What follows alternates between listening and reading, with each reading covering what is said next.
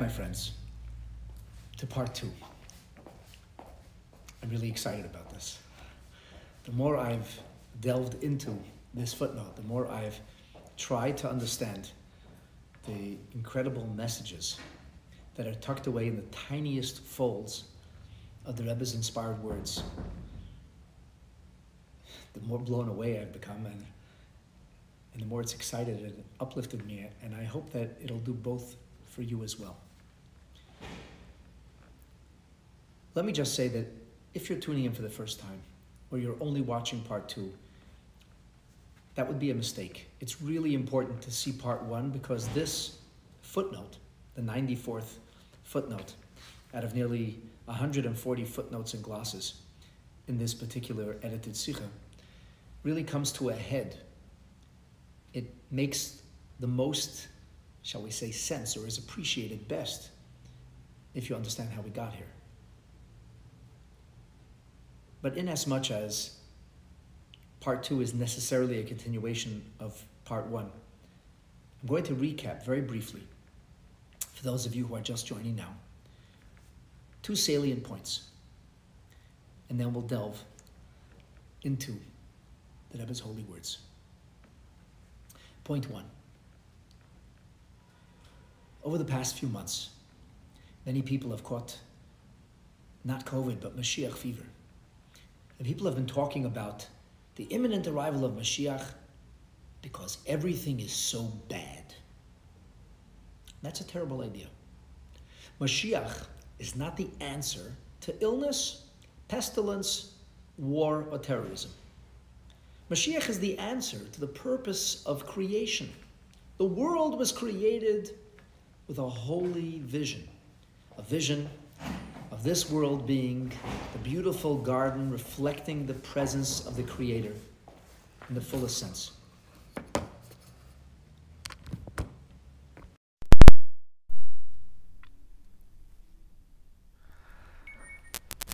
That essentially, my friends, has nothing to do with bad things happening. It has to do with the world being a place that seems dark, namely in that we cannot identify or see the presence of the Creator, a world that became increasingly dark with the loss of the Beit HaMikdash and the eventual evaporation of higher divine consciousness and prophecy, but a world in which the inherent godly reality is something that you and I have the sacred duty of revealing and bringing forth. Mashiach's about knowing God face to face. As we say each week, taking out the Sefer Torah, ayin ba'ayin yiru. When Mashiach comes, we're going to see God, proverbially speaking, eye to eye, face to face. There'll be no longer any concealment. And of course, when the presence of the Creator resonates in every iota of the strata of existence, there will be no war, and there will be no jealousy. There won't even be competition. There will be an abundance of everything anybody could possibly imagine. Of course there'll be no illness, no haters, no evil, no murder, no terrorism. But that's not the essence of Mashiach. And so the thrust, or a primary thrust, of this particular rumination and many of the Rebbe's doctrines and teachings were emphasizing the notion that Mashiach's coming is not the answer to bad things. Now we, as Torah Jews, are enjoined to believe in the coming of Mashiach and to await and anticipate the coming of Mashiach every single day. Having said that, there are times in which we can see the unfolding of this godly vision. We can see that godly garden beginning to materialize before our eyes. That, the Rebbe said, heralds the coming of Mashiach. Not anguish and suffering, not pain, depression, or despondency, but on the contrary, a sense of plenitude, a sense of amplitude, a sense of us being able to fully exercise our rights and our privileges and responsibility as Torah Jews to live an inspired life. That heralds the coming of Mashiach. A world that seems to embrace that futuristic vision, a world that reflects goodness, not deprivation, not sadness or suffering. I think this message cannot be overemphasized, especially with the reckless and irresponsible pronouncements of people over the last few months. My dear friends, the Rebbe told us that Mashiach is coming. He told us in unequivocal terms that we are the last generation of Galut and the first generation of Geula. We will have the privilege of seeing this magnificent future unfold before our very eyes. And we should yearn for Mashiach. We should pine for Mashiach. We should plead for Mashiach, not because it's bad. And the Rebbe spoke about good things happening. And that really brings us to this footnote. This was a sikha that the Rebbe delivered in the winter of very late 1990, in December of 1990, just before 1991, and in January of that year, a murderous hail of Scud missiles was unleashed by the venomous regime in Iraq against our beloved and then beleaguered Israel. And the Rebbe assured us that everything was going to be fine and that Israel would be the safest place. And it was. And I talked about that in great detail in part 1. At this point, the sikha begins to move in a specific direction, having highlighted and emphasized all the good things that are about to happen, the sense of Hashem's presence and protection in the Holy Land and for His beloved nation. The Rebbe then begins to take this into the next natural step. And before I go on to reiterate that next natural step, I want to re-emphasize the second salient point of the sikha. The sikha emphasized multiple times and in a variety of ways the notion of af, the word af, which shows up in Torah literature. And broadly speaking, af represents negativity. And yet, the Rebbe here is now going to demonstrate how af, re-engineered, becomes a reflection of the most amazing reality. He highlights the idea that af can be legreusa, that af can be understood, seen, and couched in dark or negative terminology, but that af can also be lema'al yusa. It can also be virtuous. It can be uplifting. It can be illuminating. A very positive thing. And with that little bit of recapitulation, and I'm sorry if you heard this already and you're hearing it again, let's move forward in the sikha. Sefer HaSichas Hatinasei. This is the sikha that the Rebbe delivered on Shabbos Parshas Vayigash, the year 57-51, as I said, December 1990. V'chol zeh, on page 214. All of this, mipnei she'oimdim b'smichos mamash lahageula, because we are standing on the threshold, exceedingly close to the redemption, to a changed world. The geula ha'amitis v'hashlema, the redemption which will be both true, and that means it's everlasting, and it is shlema, it is all-encompassing, absolute. And that'll happen al yedei, by the hand of, or by dint of, Mashiach Tzidkenu, the arrival of our righteous Redeemer, Mashiach. And here, the Rebbe chooses to highlight the verbiage, the syntax, the prophetic terminology employed by the sweet singer of Israel, King David, in the book of Psalms. U'b'lashono shel David Malka Mashiach, in the very syntax of David, who is called the anointed king. Malka Mashiach is Aramaic, that's why it's like Melech HaMashiach, but Malka Mashiach with an aleph at the end is Aramaic. The Rebbe here in quotation marks refers to him as Ne'im Zimirot Yisrael, the sweet or pleasant singer of Israel. And there's much to say about that, but let me just highlight the idea that Ne'im Zemirot Yisrael means, amongst other things, that David HaMelech was able to embody the yearning, the aspiration, the hope, and the optimism that resonates and rings in the heart of every single man, woman, and child of Am Yisrael. And that each and every one of us can find ourselves and our own soul expressions in the words of the Tehillim. Because the Tehillim, as Ne'im Zemirot Yisrael, he is not a sweet singer of Israel. He is the sweet singer who was able to give ear and articulate the sentiments of every member of Am Yisrael. All of us can find ourselves and can find the ability or platform for expression before Hashem in the sacred and holy words of Tehillim, the book of Psalms. And the Rebbe chooses to go to Mizmor Pei Tet, the 89th Psalm. So I have to give you a little commentary. Why is he going to the 89th Psalm? Yes, it's true. He begins to quote, Karati Brit Libechiri, I have established a covenant with my chosen one. Nishbaiti, I have sworn, LeDavid Avdi, to David, my servant.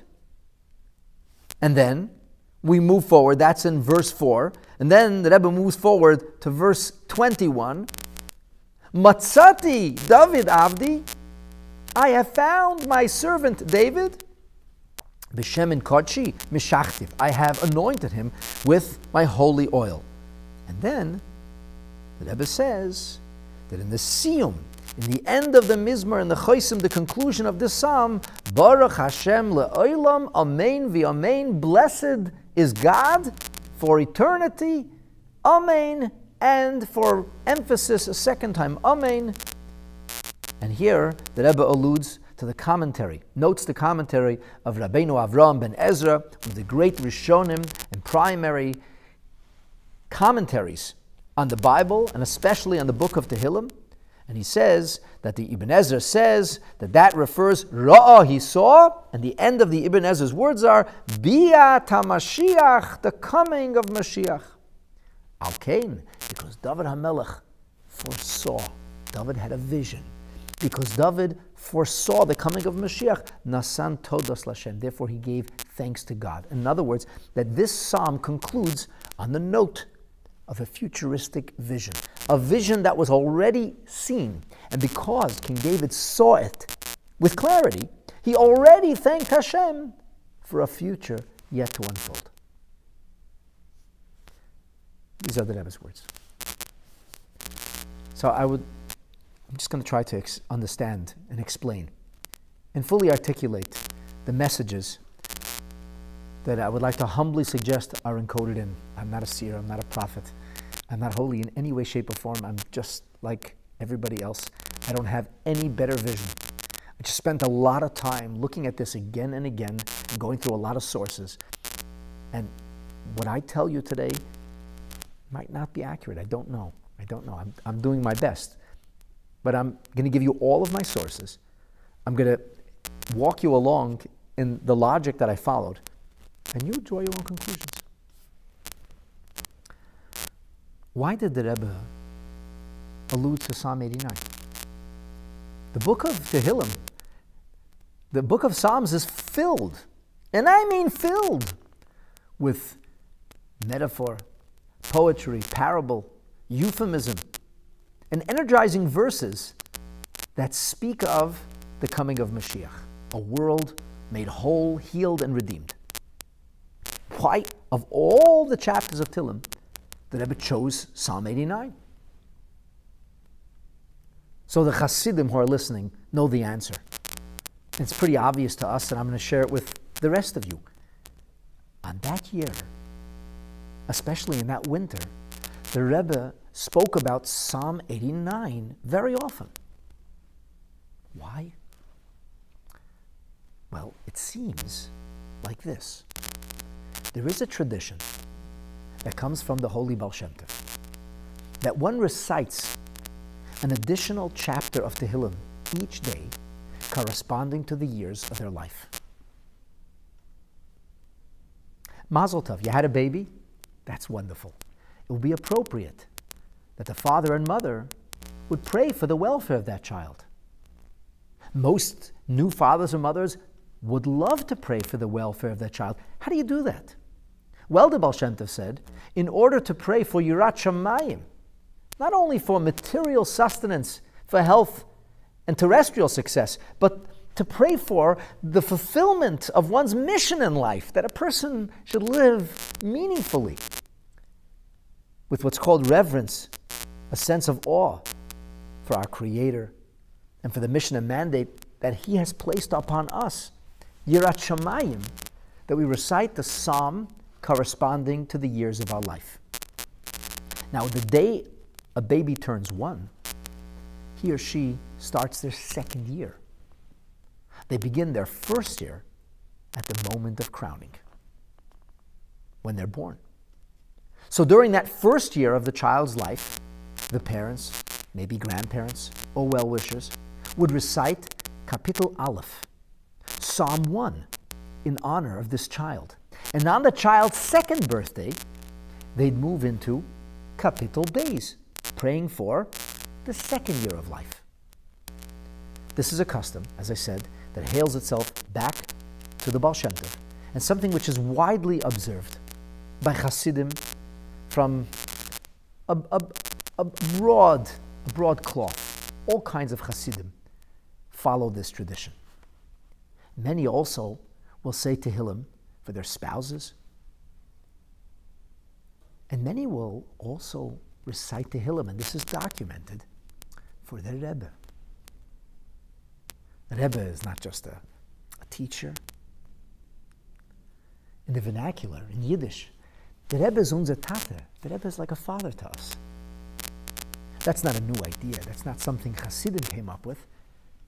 In fact, Rashi, in Pshuto Shel Mikra, in the very literal interpretation of the Bible, tells us that B'chol Mokem, in every place in Torah literature, certainly in biblical literature, that the rabbi, the Rebbe, the teacher, the spiritual mentor, is not called a rabbi or a teacher, but rather he's called an Av, he's called a father. And that the pupils, acolytes, disciples, or students are not called any of those words. Instead, the terminology used is familial, a child, a parent and a child. The prophets who taught Torah and inspired our entire nation were called parents. Parents. In what's arguably one of the most dramatic episodes in the entirety of our Tanakh, in the entirety of our canon, our Bible, Elijah the prophet, Eliyahu Hanavi, knows that his time has come. And he doesn't want anybody to be there when he leaves this world. But his close disciple, his chassid, Elisha, he senses that something's afoot and he follows him wherever he goes. And finally, Eliyahu Hanavi says, if you will see when I will leave, then you will have a double portion. And Elijah ascends to the heavens in what is proverbially described as a chariot of fire. But that probably means it's in a flash of light, because anything that travels at the speed of light will appear to be photonic. Elisha sees that proverbial chariot of fire. He sees that flash. What does he do? He rends his garment, which is what we, the Jewish people, do when we lose a loved one, a member of the family, Rahman al-Islam. We do not gash or break or lacerate our skin. We do not tear our hair out, as was the custom of ancient pagan nations and sadly still a custom amongst some religious or social groups today. We do not harm ourselves. We do rend our garments, as if to indicate that the terrestrial passing is not a final thing. It's only superficial. It's only in a material sense.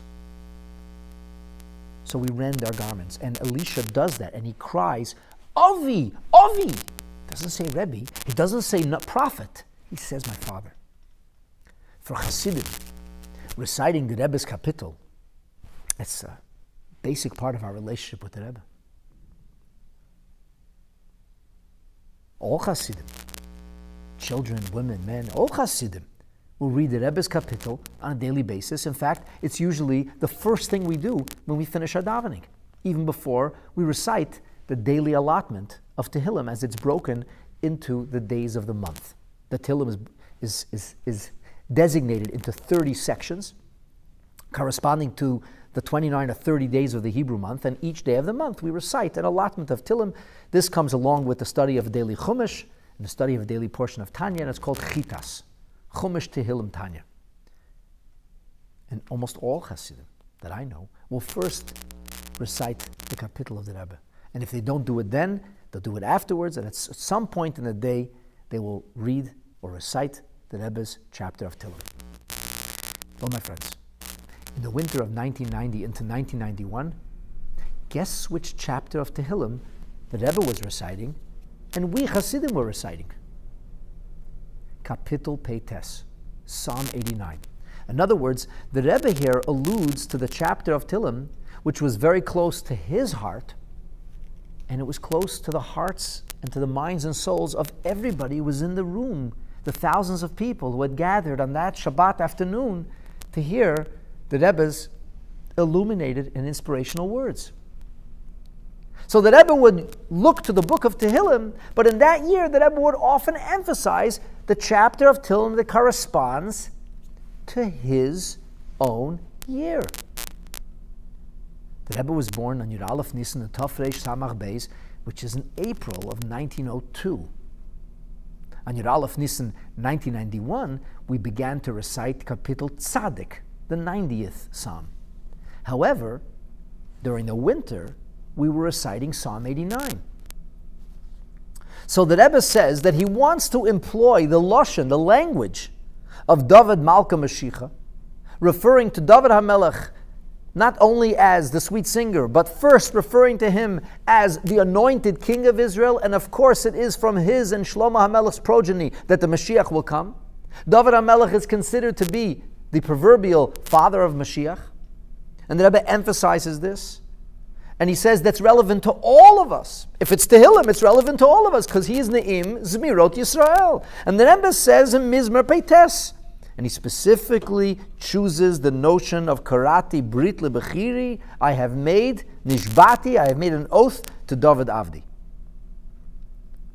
He emphasizes this idea of the covenant, his chosen one, I have found him, and he finishes with words that don't actually speak about Mashiach. There are a lot of words in Tehillim that are very clearly speaking about Mashiach. The words Baruch Hashem La'olam, Amen Ve'amen do not specifically refer to Mashiach according to all the commentators. But the Rebbe quotes those words, and then he transcribes the commentary of the Ibn Ezra, suggesting that this chapter of Tehillim concludes with a vision. With a vision. David HaMelech was foreseeing something, and he was thanking Hashem for it at that time. Let me repeat that. The Rebbe concludes with the notion that a tzaddik is seeing something, and he's thanking Hashem for it now. My dear friends, allow me now to take a look once again at this footnote at Ha'ara 94. The Rebbe begins to point out, Lahoyer. It's interesting to note, he says, that the division of the 150 Mizmorei Tehillim, the Kuf Nun, the 150 Psalms, can be divided L'tes Vav Pa'amim Eser into 15 increments of 10.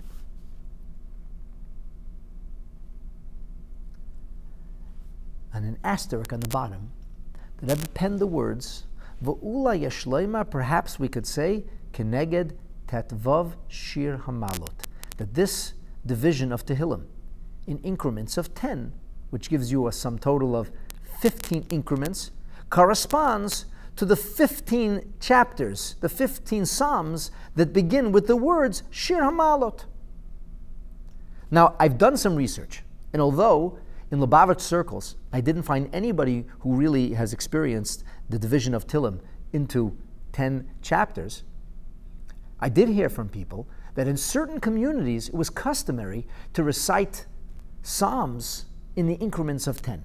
So apparently there is, I don't have a written source for you, but apparently this is not a novel idea. There are those communities, or there are those individuals who point out or emphasize the division of the book of Tehillim into increments of 10. The Rebbe suggests that this is connected to the Shir HaMalot, 15 specific Psalms. That's very meaningful, and I'll tell you why in a moment. The Rebbe goes on to say, in parentheses, Ki yadua, that it's known, shebizmanim umatzavim misuyomim, that during specific, unique periods of time, hayomoisifim ba'amiris asora mizmeri Tehillim, they would add 10 Psalms of Tehillim. Now, in Chabad literature, this usually refers to the book of Tehillim as it's divided into days of the week. In fact, I have never heard or seen in Chabad literature this idea of reciting 10 chapters of Tehillim. It's definitely not a Chabad idea or a Hasidish idea, but the Rebbe says, since it's known that you say extra Tehillim, I suppose there was some people who said this. The Rebbe right away now adds 2 little stars, 2 asterisks, and another little gloss. Not only when things are bad, not only when we are in a tight or squeezed set of circumstances, heaven forfend, may we never know of such things. Elegam, but rather also, and the Rebbe says, ubeikar, primarily, and the word even or gam is in parentheses, betur nesinas shevach. One of the interesting points that we made as we learned the Sikha yesterday in part 1 was the idea of emphasizing positivity. Mashiach comes out of goodness, not suffering. The Rebbe emphasizes a unique time, a period which would call for a greater measure of passionate petitioning of heaven, reciting Tehillim, doesn't mean a bad time. It's a good time. You're thanking Hashem. You're giving ear to the sentiments of joy and jubilation. So that's the notion of this added Tehillim, Nesinas Shevach. You're thanking Hashem because things are so amazing. And here, the Rebbe says that this, if we view the Tehillim by virtue of that system of division, of that system of creating these 10 increments from that perspective. And I just want to say, I don't know everything, but I've called a lot of smart people who are more learned and erudite and insightful than I, and nobody could give me a source for this. Nobody could say, oh yeah, 10 chapters of Tehillim, sure. One expert told me he was aware of this as a child. He may have seen it once written somewhere. I couldn't get my hands on an actual sefer, a holy book that says this. And yet the Rebbe, for some reason, is choosing to highlight and emphasize something that, to the best of my knowledge and best of my searches, the Rebbe never mentioned, ever, with the exception of this solitary time. So from this view, Shayech Peites, Mizmer Peites, Psalm 189 is connected to the 10 chapters of Tehillim that open with Psalm 81, Pei Aleph. And then the Rebbe adds in the parentheses, V'siyumam, and the end of that 10 chapters would be Mizmer Tzaddik. The Rebbe is highlighting this notion that his kapitel, Psalm 89, begins ultimately with Psalm 81 and concludes with Psalm 90. He's emphasizing the idea of the chapter of Tehillim that we're saying, together with the Rebbe, honoring the Rebbe's years of life, and he's connecting it to the next chapter. He mentions specifically He chose to add in the manuscript connected to the 90th chapter, which we began to recite a few months later on the 11th day of Nisan. And he says, since Psalm 89, where the Rebbe is quoting these verses that allude to the coming of Mashiach, is by virtue of this unusual system of dividing the Tehillim into 10 chapters of Tehillim, which means 15 increments of Tehillim, comprising the entirety of the book. So 89, which soon flows into 90, is connected to 81. And 81 spells, if you reverse the letters, Af. And for this you had to have watched part 1. I can't go over the whole business with Af again. But Af is the word that the Rebbe emphasized in a variety of ways. Af. That Af represents negativity. That Af comes from a source which is called the dark side, the Sitra Achra. But that Af can be L'mal Yusa. And here the Rebbe emphasizes that. Oisi is Af. Avol. But it doesn't say Af. Beseder Hafuch. It's reversed. A reversal. It doesn't say Af, it says Pei Aleph. Shemoire, which this is indicative on Hafichas Af, on the transformation of Af, from being Legreusa, from being a negative thing, La'af L'mal Yusa, to being Af in a positive way. And this, at this point, the Rebbe points out, Pei Aleph, Roshei Teves, Pei Aleph becomes the Ma'al Yusa, the virtuous, the positive, the wonderful transformation of Af, of the even, which can mean anger. That the Af is transformed, brought around into Pei Aleph, which is Rosh Teves, which is the acronym for Ploi Sarenu. Wonders unmasked, wonders revealed. I will show you wonders, literally.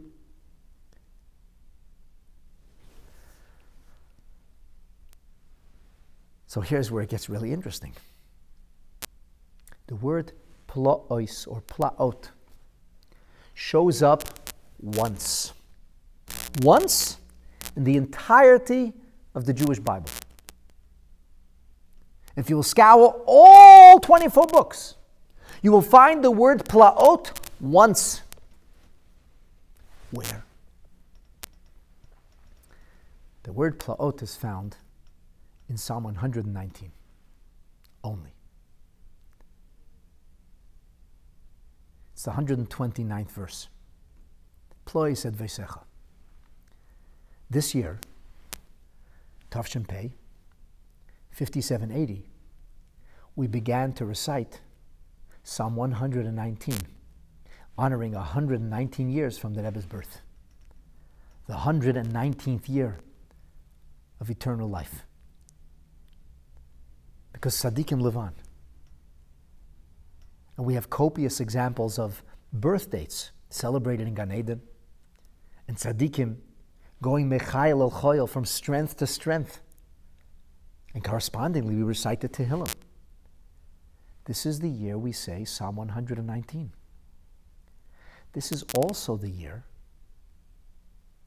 come Yud Aleph Nisan, come spring, that we will move from reciting 119 into the Shir HaMalot, which begins with Psalm 120. In this Ha'ara, the Rebbe is talking about his chapter of Tehillim, which in that year is 89, and will move in that year into 90. He highlights and mentions both. Connecting it to Psalm 81, this very, very unusual cryptic system, which the Rebbe never, ever mentioned before. And he doesn't just say that Af is turned into Pei Aleph, but emphasizes that Pei Aleph is an acronym, Rosh Tevis, for Plo'is Arenu. And in a little asterisk on the bottom, he says, just like the acronym that's been ascribed to this year, Hatinase, Tavshin Nun Aleph, Hoya Tehei Shnas Nifla'is Arenu.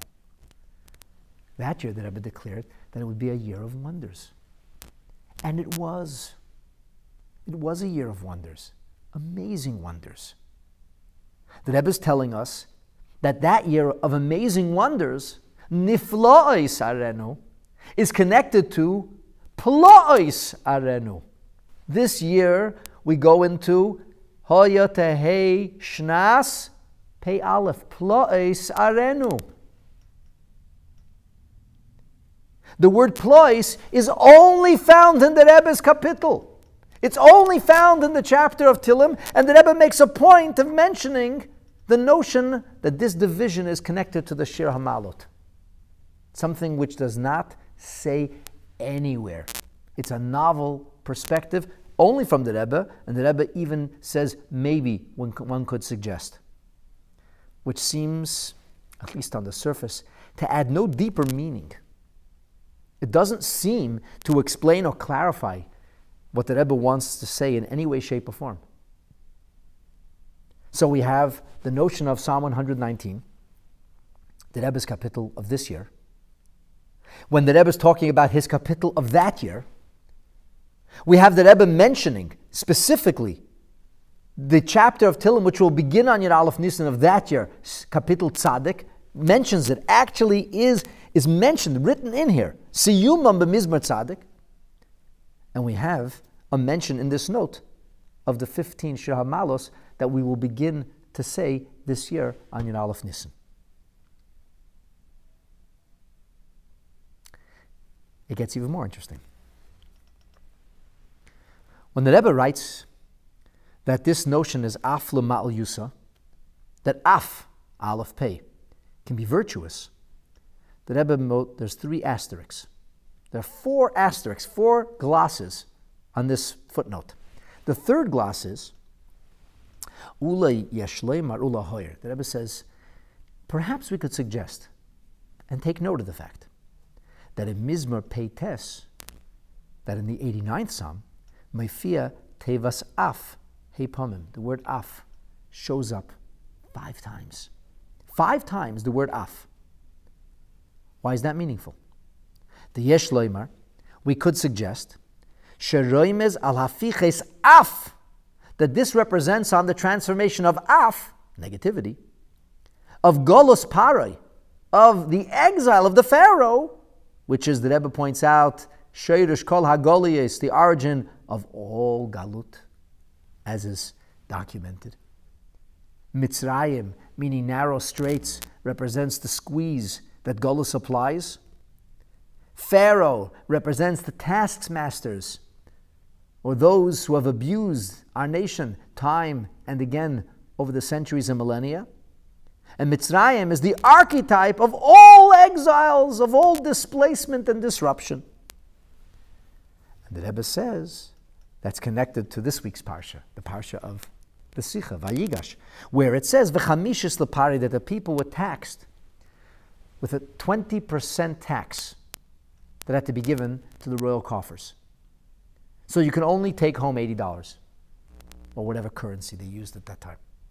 Every $100 made, 20 went to the royal coffers. So this is the notion of V'chamishis lepari de le'umazeh, which is negativity, which is funds that are being siphoned off or designated, sent to enable the evil of the Pharaoh. This was a butcher, a monster. The Pharaoh used to decapitate babies and squeeze their writhing bodies into a bathtub and then bathe in their blood. An absolute monster, a demon. But this represents the turning of af, of anger, of angst, into af of kedusha. And the Rebbe says, take a look in Likutei Torah, Shir Hashirim, page 24, column 4, and over there indeed, in Shir Hashirim, the Rebbe speaks about this concept. The Alter Rebbe speaks about the idea of Arba Hayodos. He alludes to the notion of 4 fingers and a 5th finger, or 4 hands, and then there's a 5th hand, so to speak, finger or a hand, and he talks about this notion that the Chamishis Leparai can also be seen in a positive sense, because the Pharaoh, the earthly Pharaoh, who's a demonic abuser, a monstrous murderer. The spiritual alter ego of this extreme represents extreme revelation. As is documented in the Zohar, that the word Pharaoh is related in its polar opposite iteration to Isgalin ve'isparin, the notion of Priya, which means to unmask, to reveal the goodness, all the light. And he says it's mentioned in the Zohar of Parshat Vayigash, which is the parsha that I was talking about here.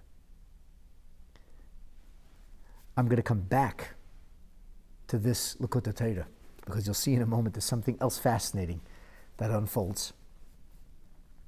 So the Rebbe says this is the idea of Chamishis Lepare, of Kedusha, of the representation of Pharaoh in the scrimmage of holiness, Ispariyim v'Zgaliyim v'Nekol Neheren. As it says in the Zohar, that becomes a diffusion point for an extraordinary revelation. But that has to be unmasked. Why is that so interesting?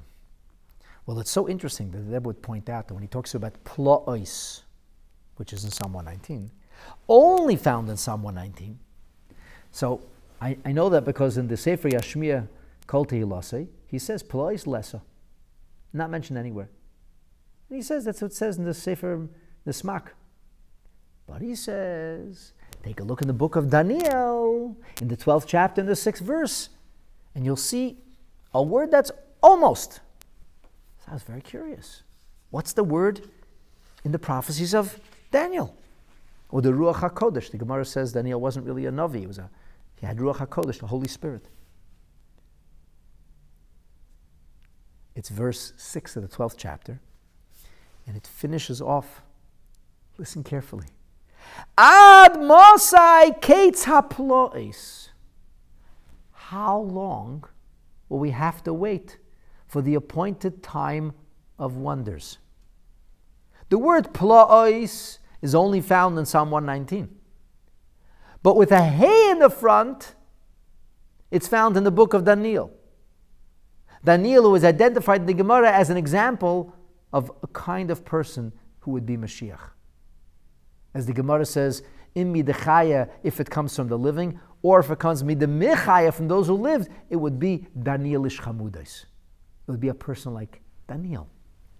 So Daniel says, Ad Mosai. This is terminology that the Rebbe introduced and used time and again, and especially in the last years, thundering that everybody has to shout out, Ad Mosai. Enough of this exilic reality. When will Mashiach finally come? Those words are from Daniel. Ad Mosai Kates Haplois. What's Kates Haplois? The Metzudas Tzion says, Haplois Hamachusa, which is concealed. For example, as we find in the scripture, in the book of Deuteronomy, Chumash Devarim, chapter 17, verse 8, it says that if you will have a question, something that is covered, concealed, masked, and you need to reveal it, you will go to the Sanhedrin. Ki yipalei mimcha, when it will be hidden from you. So we're talking here about Kates Haplois, the appointed time of the hidden. Haplois is that which is hidden. What does that mean, the appointed time of the hidden? Says the Metzudas David, what he means to say is, Ad Masa Yisacher Kates Hamachusa, for how much longer will things be concealed? When will things finally be revealed? In other words, the hey attached to the front of the word plois is used in the prayerful demand that that which is revealed, concealed, should become revealed, that which is covered should be unmasked.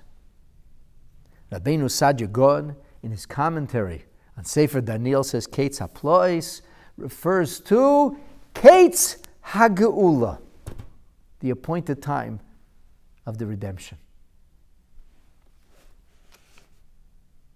The Rebbe emphasizes that in Psalm 89, which is connected to Psalm 81, Pei Aleph, which represents Plois Areno, we have the Af 5 times. And when you put hey in front of the word plois, it becomes Ad Mosai Kates Haplois. Plois, wonders, becomes Haplois. If you look in Tehillim, on the verse that I mentioned, this verse, Plois et Veisecha, there you will see that all of the commentaries talk about that which is hidden. Metzudas Tzion says, Mechusa, Venelam. Interesting, the Metzudas does not go to Deuteronomy. Instead, he goes to the book of Judges. He says, Vahu Peli. The father of Samson says to the angel, so what's your name? And he says, it's Peli, which, as we'll see, according to most, means hidden. Ploi said Veisecha. The way the Metzudas David explains it, the mitzvahs are concealed. The real value and virtue, we don't know.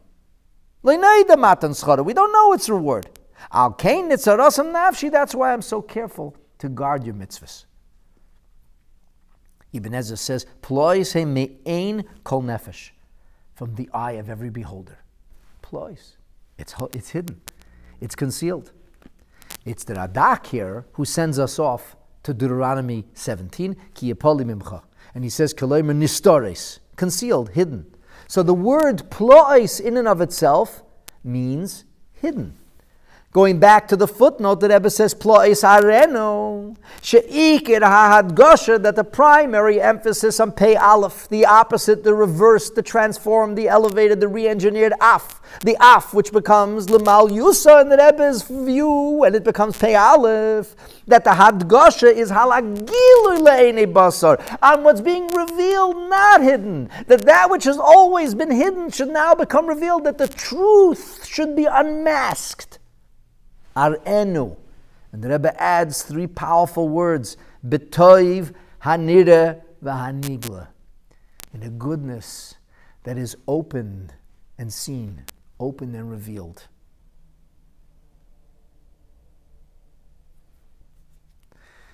It goes further. So af, we understand, can be negative or positive. L'mal yusa or l'grei yusa. And the Rebbe is connecting this to the word plois.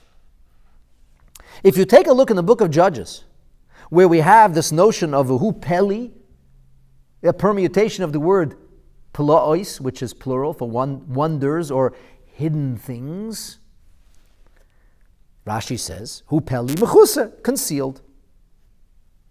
It's concealed, so reveal it. He says, Tomed hu mishtana, it's always changing. Don't bother asking my name. Tomorrow I get a new identity. It's concealed. Metzudas David says, Peli, mechusa v'nelam, it's hidden away. So the scene, mechusa v'nelam, it's hidden, like ki apoli. What does it mean, mechusa? Radak says, it means letucha ladaita, you can't know it. You don't ask things you can't know, you can't know this. However, Radak says, if you take a look in Targum Yonason, you'll see he vowelizes differently. In the Targum Yonason, he says, he uses the word meforosh. Meforosh usually means open, expressed. And he says that's from the words kiyafli. In the book of Numbers, where it says that when one makes a vow, it says when one actually expresses the vow, articulates the vow. So Radak says it means that it's expressed or separated. It's expressed, but it's expressly not for you. But what's interesting here is that there seem to be almost two ways of seeing this word pella. One as concealed and one as revealed.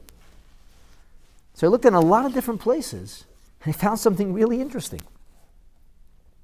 On those very words, ish kiyafli, which is found in the end of Leviticus 27, second verse, it says ish kiyafli, a person when they articulate or express a promise, a commitment, an oath or a vow. So it says yafrish. Yafli says the Chizkuni, a disciple of Rashi, Chizkuni says yafrish, openly articulated, expressed. And he says you should know that this is miteves sheyesh lahem shnei ponim. This is a word that can be explained in two ways. This is a word that can mean concealed and is a word that can mean revealed. It can be that which we don't see or that which we do see.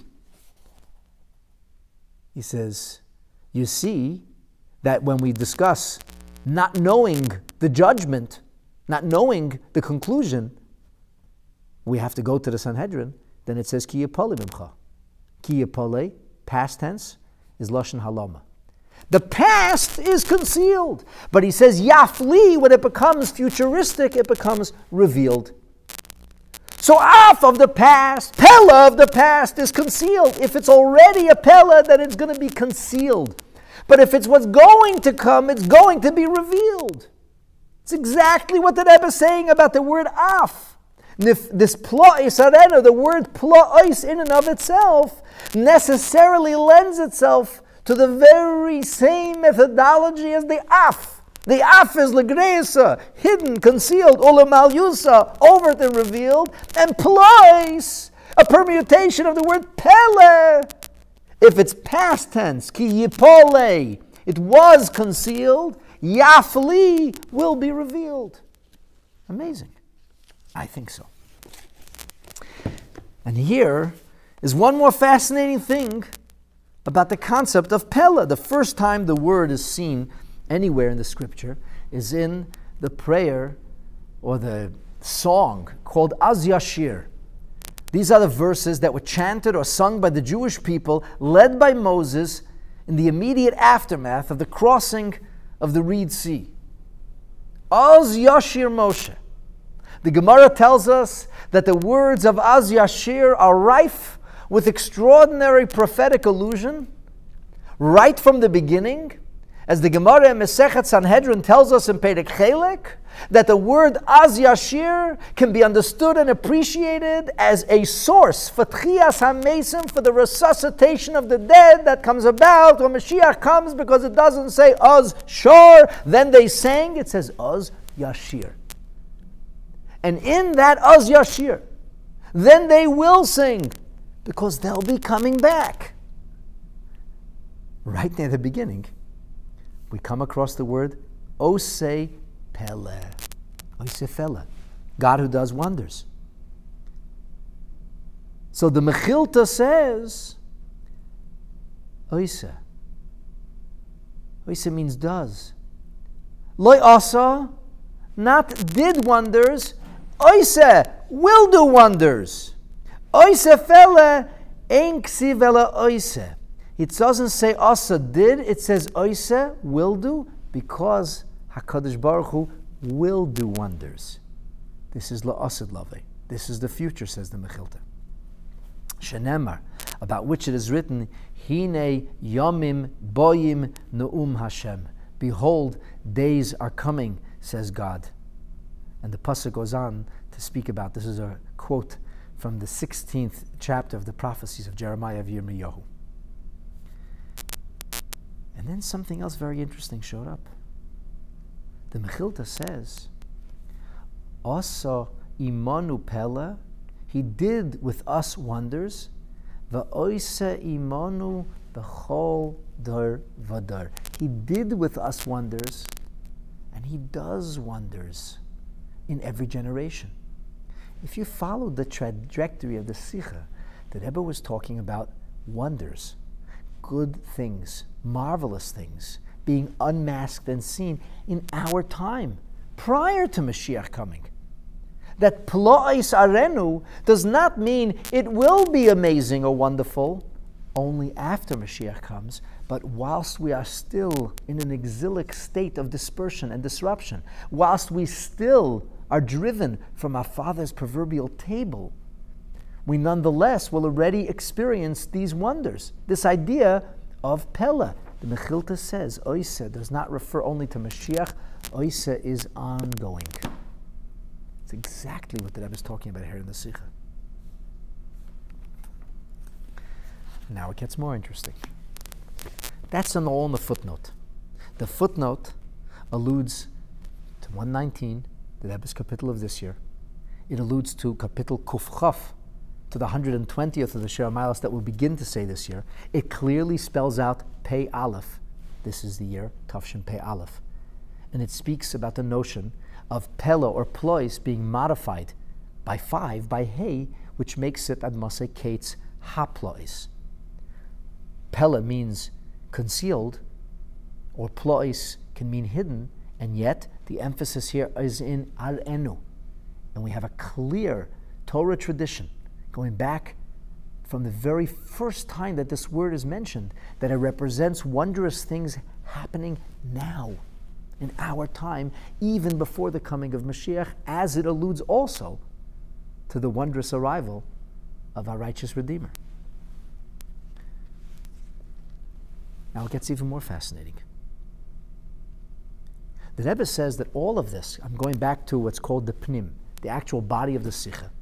The Rebbe says all of this can also be related to Parshat Vayigash and the time in which it's being read this year. He says Shabbos is Vayechulu, the conclusion, the end of the week. It elevates the week. What ended that week? This is Hey Tevis, the 5th of Tevis. What ended that week? Chanukah. So the Rebbe says all this is connected to Chanukah. You got to hear this. This is just unbelievable. In Yoni Shel Chanukah, says the Rebbe in the Sikha, the idea of Chanukah, which finishes always in the month of Tevis, and in this year, here we are now. We're on the 5th of Tevis. We have Parshas Vayigash, the Shabbos after Chanukah. In Yoni Shel Chanukah Sheshleimusei B'Yom HaShabbos Kodesh Zeh, the idea of Chanukah, whose completion, whose perfection, whose maturation, spiritually speaking, comes to unfold on this Shabbos. Is Shagam Kishinim Tzoyim B'Mayim Matzav D'Cheshech HaGolos, that in as much as we might still presently be in a circumstance, in a situation of darkness, of Golos, quote, Mishetishka Hachama, that is the way the Gemara on Mesechet Shabbos on page 21, side B, describes the notion of when the menorah is kindled, when the sun sets, when darkness falls. Madlik kol echad ve'echad miYisrael ner mitzvah v'teirah. Every member of Am Yisrael kindles the lamp of the mitzvah, the Torah of light. And we do so ba'ifin the meisef ha'hilich. We don't simply maintain status quo. We continue to wax, to grow, to increase in the notion of spreading and creating light.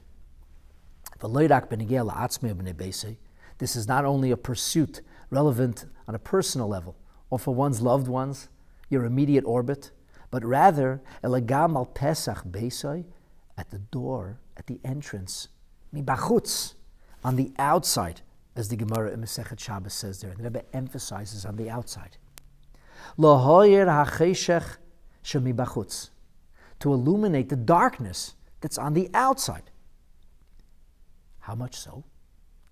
Va'ad, until the kalya rigla the Talmudoi, until the footsteps of the Talmudian are vanished, beshuka.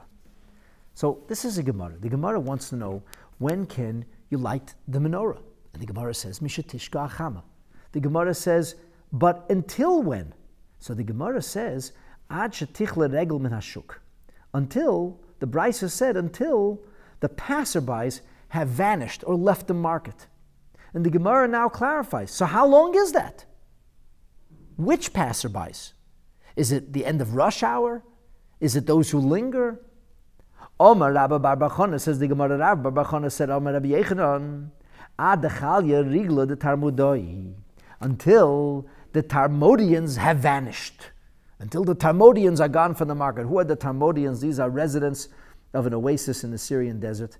In secular history books, it's called Palmyra. And these people, as a rule, sold kindling wood in the city markets. That was their specialty.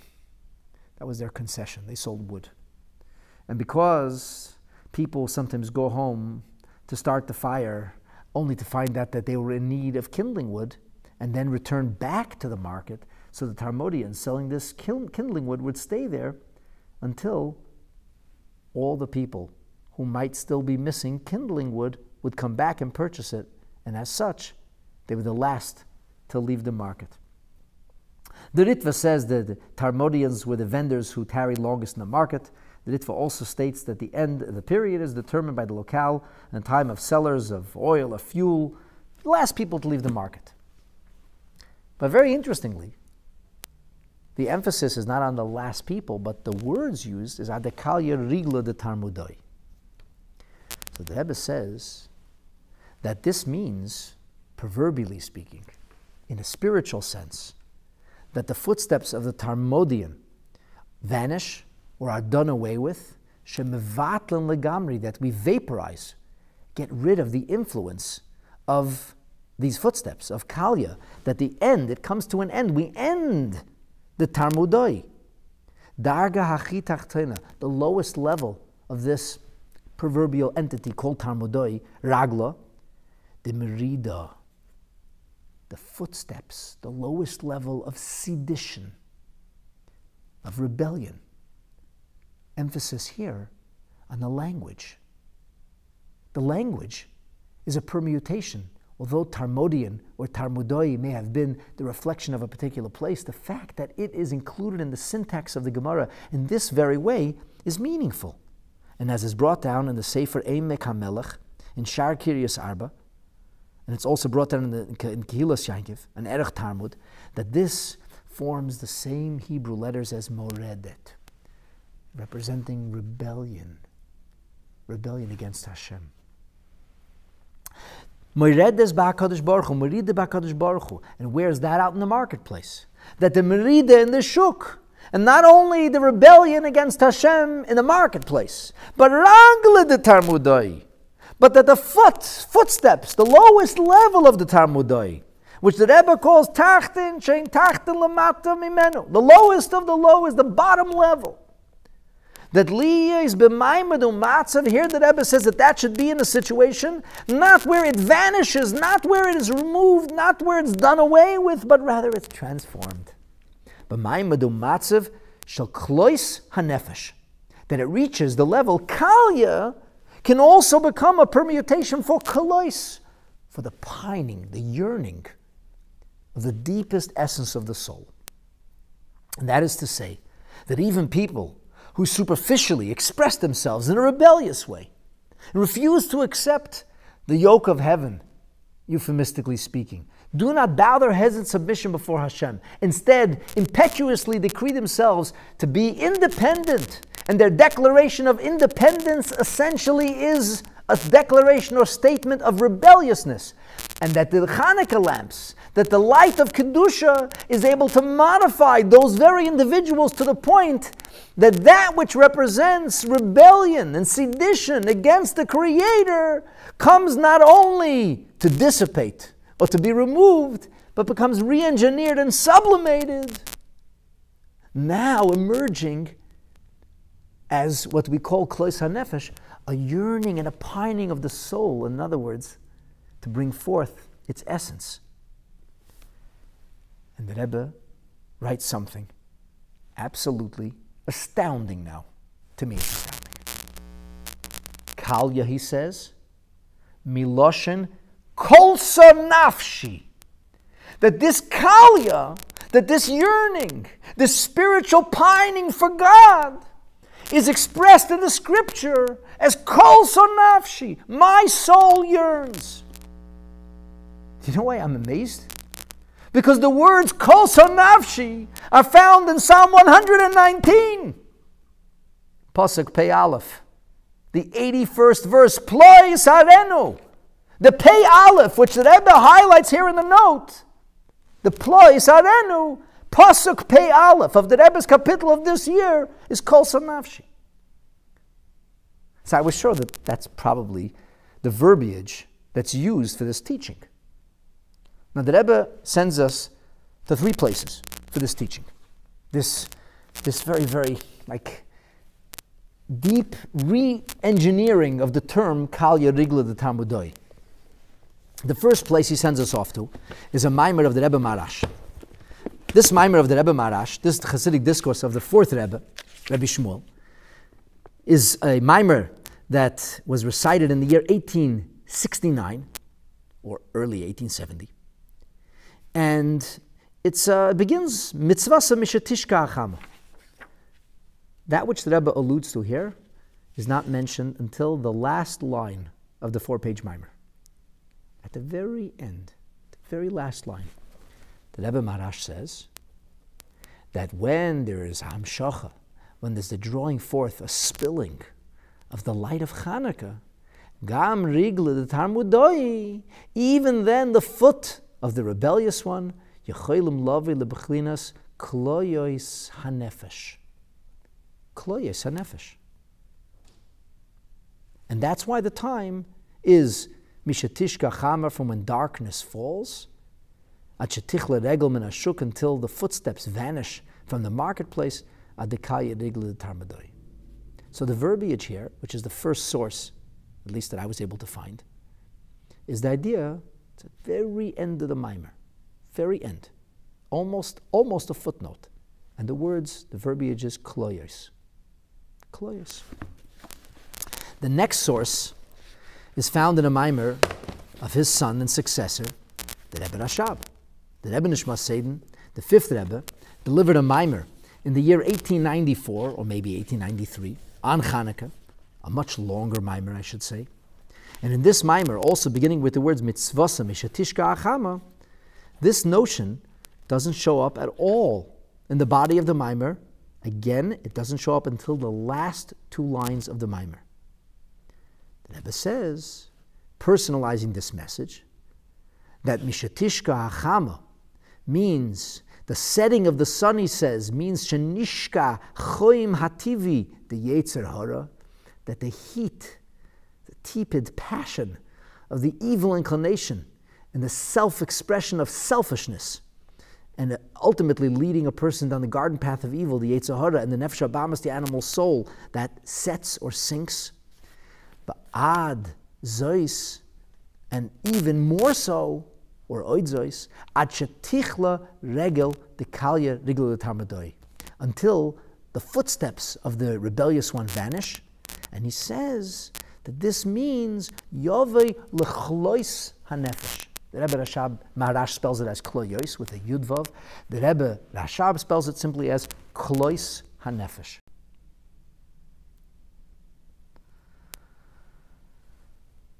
There's a mimer from the Rebbe. This is a mimer that the Rebbe delivered after his heart attack in 1977.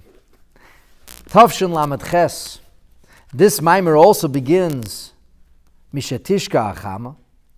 And this mimer, this particular Hasidic discourse, begins very early on to emphasize this teaching of his predecessors. This teaching, which only shows up at the very end of one of the Rebbe Maharash's Maimarim. And at the very last line of one of the Rebbe Rashab's Maimarim, in the Rebbe's Maimer, it shows up right in the opening.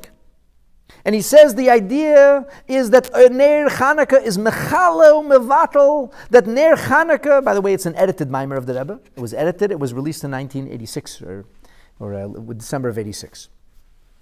That it's mevatel rigla the Talmudoi, that it does away with the footsteps of the rebellious one.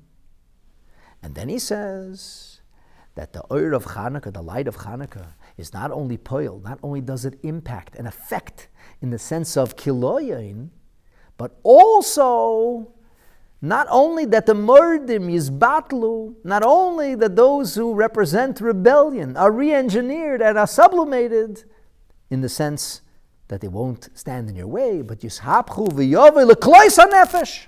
They come to klois hanefesh. And here the Rebbe notes a number of other Maimarim where this idea is mentioned. And it seems that an origin is a Maimer yet of the Tzemach Tzedek. In none of these sources that the Rebbe references in the Sikha, not one of them do we have the idea of Kol Sanafshi. Kol Sanafshi is my soul pines. Klois HaNefesh is their soul will pine. Later on in the Maimer, the Rebbe re-emphasizes after explaining this concept, that shuhu mechala u'mevatel hamordim, not only do you do away with the rebellious ones, ela shu poil bahem inyan akiloyin. You bring about in them the idea of kiloyin, which means that you release the sparks. And this means, the Rebbe says later on in the Maimer in the 9th chapter, just as on the festival of Sukkot, we bring about the idea of Hallelujah Havaya Kol Goyim Shabchuhu, that through our spiritual service to Hashem during the festival called Sukkot, in the Beis Hamikdash, we would bring offerings on behalf of all the nations, which represents the idea of kiloyin, of the vanishing impact and influence of that which is un-Jewish. At the same time, the Rebbe says it doesn't mean that they're vanished, that they're removed, but rather that they're redirected. As explained in multiple Memarim in Chassidus, you bring forth that they too will praise Hashem, that the whole world will recognize the Creator. And the Rebbe says the same thing is here as well. That Ner Chanukah, that just as Sukkot affects the nations by bringing forth a profusion of passionate faith and acknowledging Hashem on their behalf, so too Ner Chanukah brings about this idea of Bechinas Kloyin v'Klois HaNefesh. In other words, we're affecting those around us, the world around us. In the Sikha here, the Rebbe says, Kalya Miloshen Kol Sanafshi. But Kol Sanafshi never shows up in any of the sources that the Rebbe quotes. And amazingly, Hasidim, since the Rebbe's 70th birthday, have taken a verse or a number of verses from Tehillim, from the Rebbe's kapitel, and they focused on it. They turned it into a melody, a song of thanksgiving to Hashem. And even after Gimel Tammuz, this continued on. And of course, everybody was curious, what will become the pasuk, what will become the verse from Psalm 119? It's the longest psalm, 8 verses for every one of the 22 letters of the Aleph Beis, and you're talking about a sum total of 176 verses. Don't take my word for it. This is widespread. It's all over the internet. What's the pasuk that Chassidim decided to focus on? B'hashgacha pratis. This year, Kol Sanafshi, which happens to be the 83rd pasuk, the 83rd verse in the Rebbe's kapitel this year. To me, this is very compelling. One last thing I want to point out before I bring this to a close is that yesterday, as you might remember, in part 1, we talked about briefly, the Rebbe mentions, especially when it's after 40 years, which Nosan Hashem Lachem, Hashem has given you Leiv Ladas, a heart to know, Einayim Lires, eyes to see, and Oznayim Lishmaya, ears to hear. There's a sikha where the Rebbe explains that the notion of Leiv Ladas represents Das, Einayim Lires, seeing, represents Chochmah, and Oznayim Lishmaya represents the idea of Bina, which spells Chabad. The way Rashi explains this verse, it is only now that you can begin to notice Chaste HaMakim. It is only now you can begin to notice Hashem's kindnesses. And that will bring you to cleave to Hashem. I don't know if this is meaningful at all, but I do want to point out. In 1981, December of 1981, Rabbi Michael Zelikson was preparing the Hayom Yom for a reprinting. Hayom Yom was the Rebbe's first printed work. And in the beginning, there's a biography of all of the Rabbeim.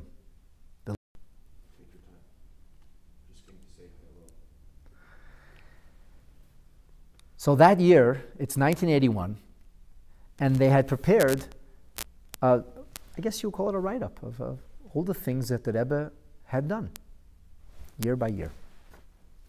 And that year, 1981, Tafshin Mem Beis, which is 5742, the Rebbe wrote on an onion skin paper, Machriz announces, as per people have been saying that this is a year ripe for Messianic redemption, Tehei Shnas Bias Mashiach. May it be the year of the coming of Mashiach.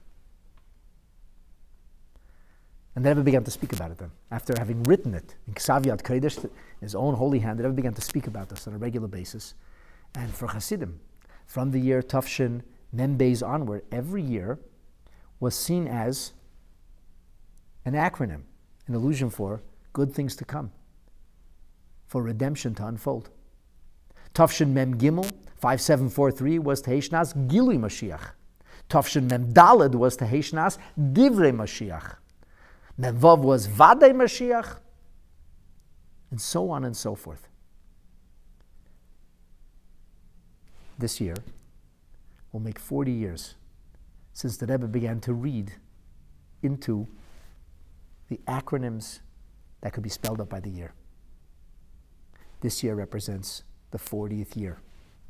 The first one, Tafshin Mem Beis, the 40th year, the completion of 40 years, Tafshin Pei Aleph. Seems compelling to me. Now I know some of this might seem fanciful to you, or you may think I'm being overly creative, overly imaginative, reaching, but please think about this. Really, in a sense, every one of the things I've talked about over the last hour plus can be compelling. What are the chances that each of these things together all is, so to speak, coagulating? All of this coming together.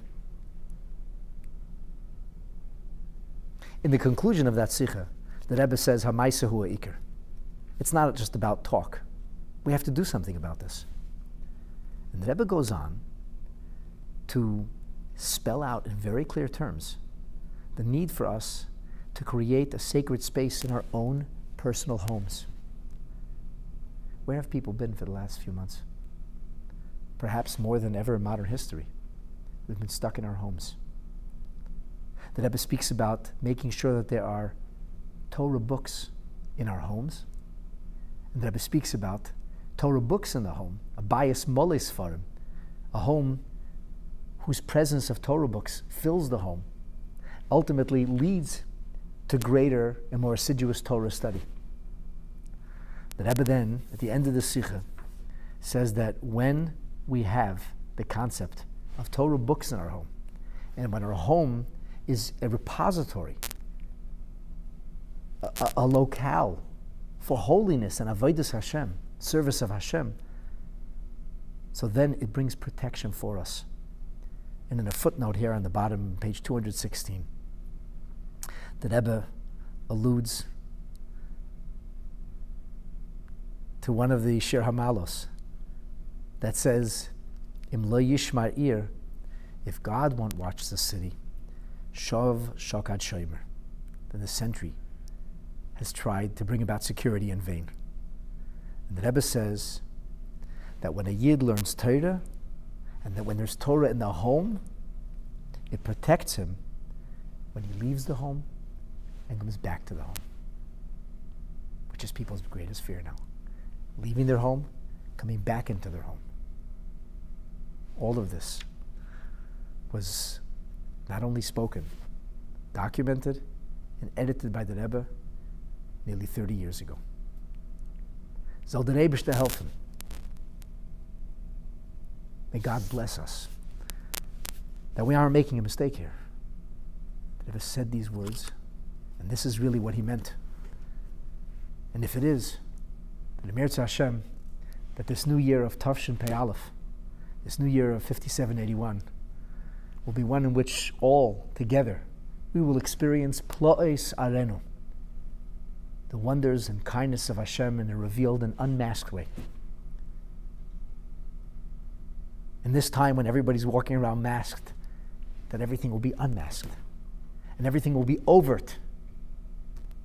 Overt goodness, overt health, overt prosperity, overt Jewish pride.